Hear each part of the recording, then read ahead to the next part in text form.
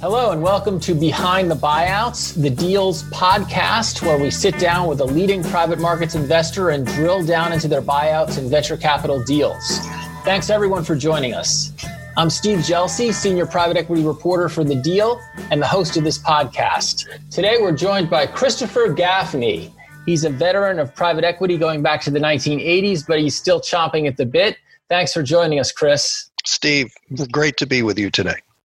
So last year, we featured Chris in a private briefing article that I wrote about how the firm looks beyond the more highly trafficked areas of Silicon Valley or the Washington-Boston corridor as it deploys its seventh fund. The landscape has sure changed since then, Chris. And that was just last September when we really touched base with you. And gosh, what a different world we're in now, right? A few months makes a huge difference.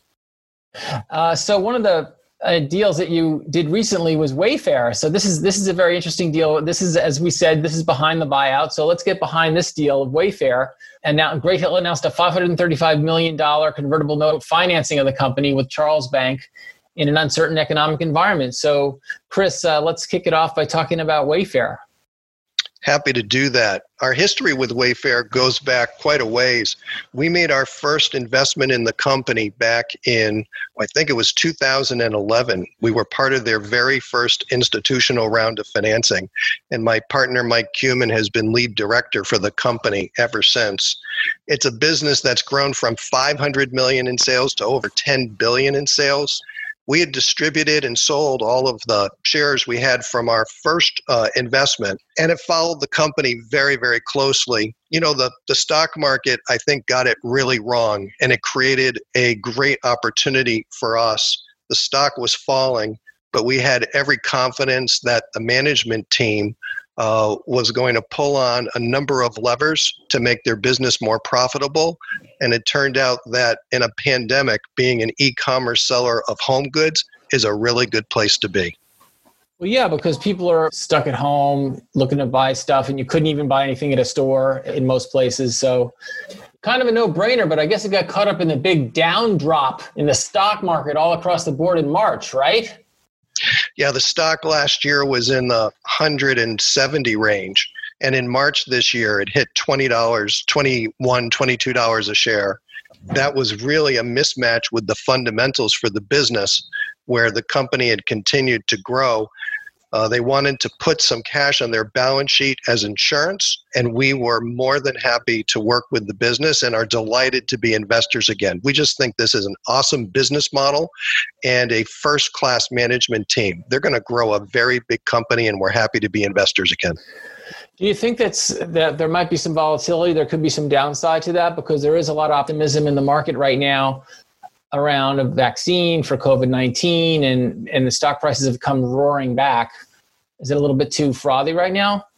You know, I always focus on the fundamentals rather than the stock market. If you get the fundamentals right and you can play through movement up and down in the stock market, you'll do just fine. This stock for us, after it went public, traded all over the place. And we held it through as the company grew from 4 billion in sales to 10 billion in sales. They have a phenomenal business model. They have lots of levers to pull in terms of improving profitability. And the business is incredibly well positioned versus brick and mortar competitors. This is all the things the company talks about in their press releases and their conference calls, quarterly conference calls. So there's nothing here that isn't public information. We just frankly believe that this business will perform well over time. So Silver Lake, Apex are a couple of other private equity firms that have been making convertible or other types of transactions with publicly traded companies to inject capital into them. And so Wayfair is another example of this with Great Hill and Charles Bank. Now, Charles Bank, you're both in Boston, so the two firms there probably know each other pretty well. So you teamed up with them on this? Yeah, we're very friendly with the firm, and one of the partners at Charles Bank is friendly with the management team as Wayfair.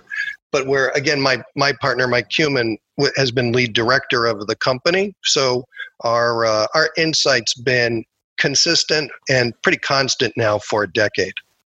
Right, because you took the company public and you backed the company when it went public the first time around, so you know them pretty well. They probably haven't changed all that much since that time. They're just bigger and better and have a better franchise. So I mentioned Silver Lake and Apex. Why are private equity firms doing this? We are seeing a lot of these transactions with publicly traded companies. Do you think we may see fewer of them now that stock prices have sort of recovered, or why is this happening in the first place? Well, there's a need. That's the first point, obviously, is that for various companies that are affected in different ways, if you need capital when the capital markets are shut down, negotiating a private deal is one of the only ways that you can get capital. Secondly, you've got private equity investors with lots of cash looking for interesting and profitable ways to deploy. These big companies offer less risk than smaller companies. And frankly, deploying capital in the private markets today, as hard as we try, and we're trying very, very hard to take advantage of market opportunities, good companies in the private market, if they don't have to sell, particularly at a lower price, they're going to wait. So yes. I think it was the combination of need for some of these businesses, along with the opportunity for private equity to see opportunities at good prices during the middle of the pandemic. Right. So speaking of the pandemic, it's come up many times already in our conversation, but Chris, you've been on the merry-go-round for a while, since the 80s, the late 80s. How would you compare this downturn to others? Well, it's so interesting. This is my third or fourth downturn. I remember the Gulf War recession that led to a period of time, 91 to 94, where frankly, I felt like that they were pitching at your bat. All you had to do was stick it out there. You didn't even have to swing and you'd get a hit. I remember the period of time here after the internet bubble. That was different because the business models there hadn't matured enough. The eyeball valuations weren't very real. But frankly, I think the biggest change, and this was extremely evident after the Great Recession, is that the amount of capital today versus 10, 20, and 30 years ago, particularly 20 and 30 years ago, is so much greater that after the Great Recession, 2010, 2011, values popped back so much more quickly than they did after the Gulf War recession or after the 2001 recession. And I would anticipate that that would be the case here as well. I don't expect a long period of low value for companies that can continue to perform. I expect values to stay pretty high, and it's a direct result of how much capital is available in the private markets. So, Chris, what got you interested in private equity in the first place? Steve, when I started in private equity, it didn't even have a name. And certainly the name wasn't private equity. It was basically a bunch of guys doing LBOs and other private financings. This is 1986. I was 23 years old. I was at a commercial bank lending money to guys doing these deals. And someone mistook me for a 29-year-old with an MBA because I was balding and shot my mouth off a lot. So probably the only time I ever considered my lack of hair to be a true asset. Well, that's an interesting story. You definitely turned some lemons into lemonade there for sure. So what would be the biggest change in the deal-making landscape between where you started and now? As you said, it wasn't even called private equity when you started. And now private equity basically represents a bigger part of the American economy than the stock market does. For example, there's more large private companies than there are publicly traded companies of similar size to some extent, at least in the middle market. So any other macro stuff you want to point out that's happened? Yeah, absolutely. I mean, so much has happened as the industry's matured and institutional investors have realized that they can get consistent and attractive risk-adjusted returns by investing in private asset classes. The huge number of dollars is also divided among lots of different flavors: credit, infrastructure, real estate, growth, different flavors of growth, traditional buyout. Everyone is pursuing different strategies and looking under every rock and in every corner to extract returns from the marketplace. And that's a huge, huge difference over the past 10 and 15 years than from where the business was before. Definitely. And in terms of Great Hill, you're taking a look at fintech, you're taking a look at the consumer sector, you're looking at healthcare. am I missing anything? Some of the main pillars there. Well, certainly B2B technology, so software is another main pillar, our 4 pillars that you've mentioned. And, the flavor that we play is growth equity, meaning we're interested in companies that can fundamentally grow organically at least 15% or better. Coming into the pandemic, our portfolio in 2019, 31 companies, the median growth rate was 27%. So fully half of our portfolio growing faster than 30% a year. You may be surprised to know that even with the pandemic now, 2/3 of our portfolio will grow at 15% or better this year, 2020, over 2019.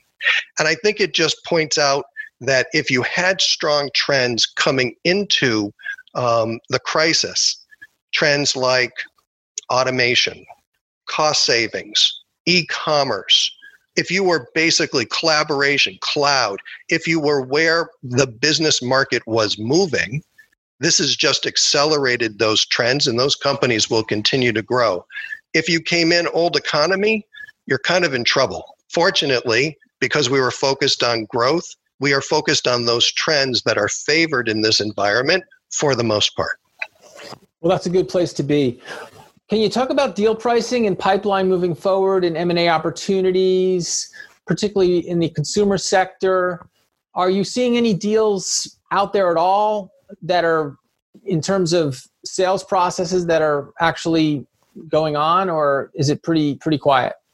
Well, if we start with the macro, there's no question that volume is reduced. The number of transactions that we have an opportunity to look at is down.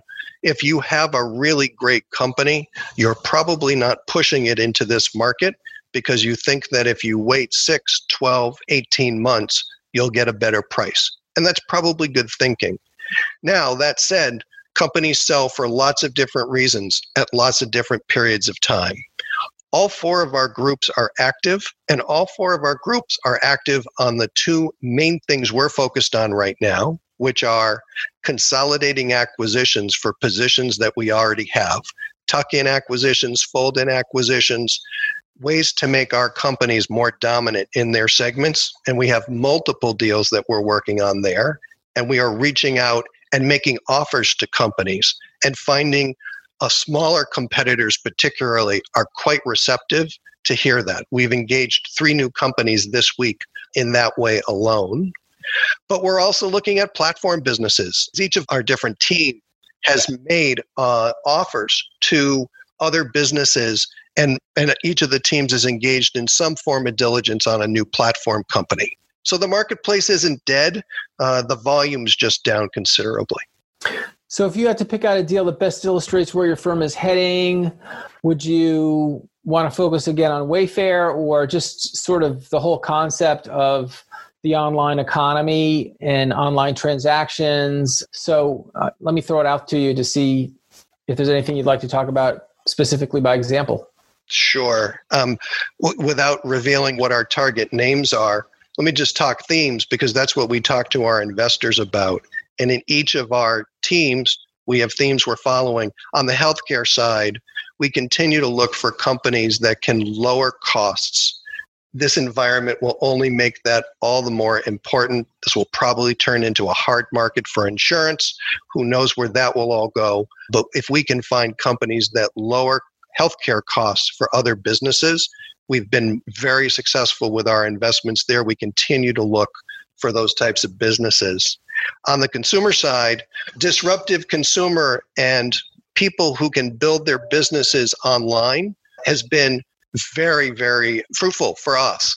You look at private companies in our portfolio like Bombas, the sock business, which is growing gangbusters this year, or Puppy Spot, a marketplace for purebred dogs.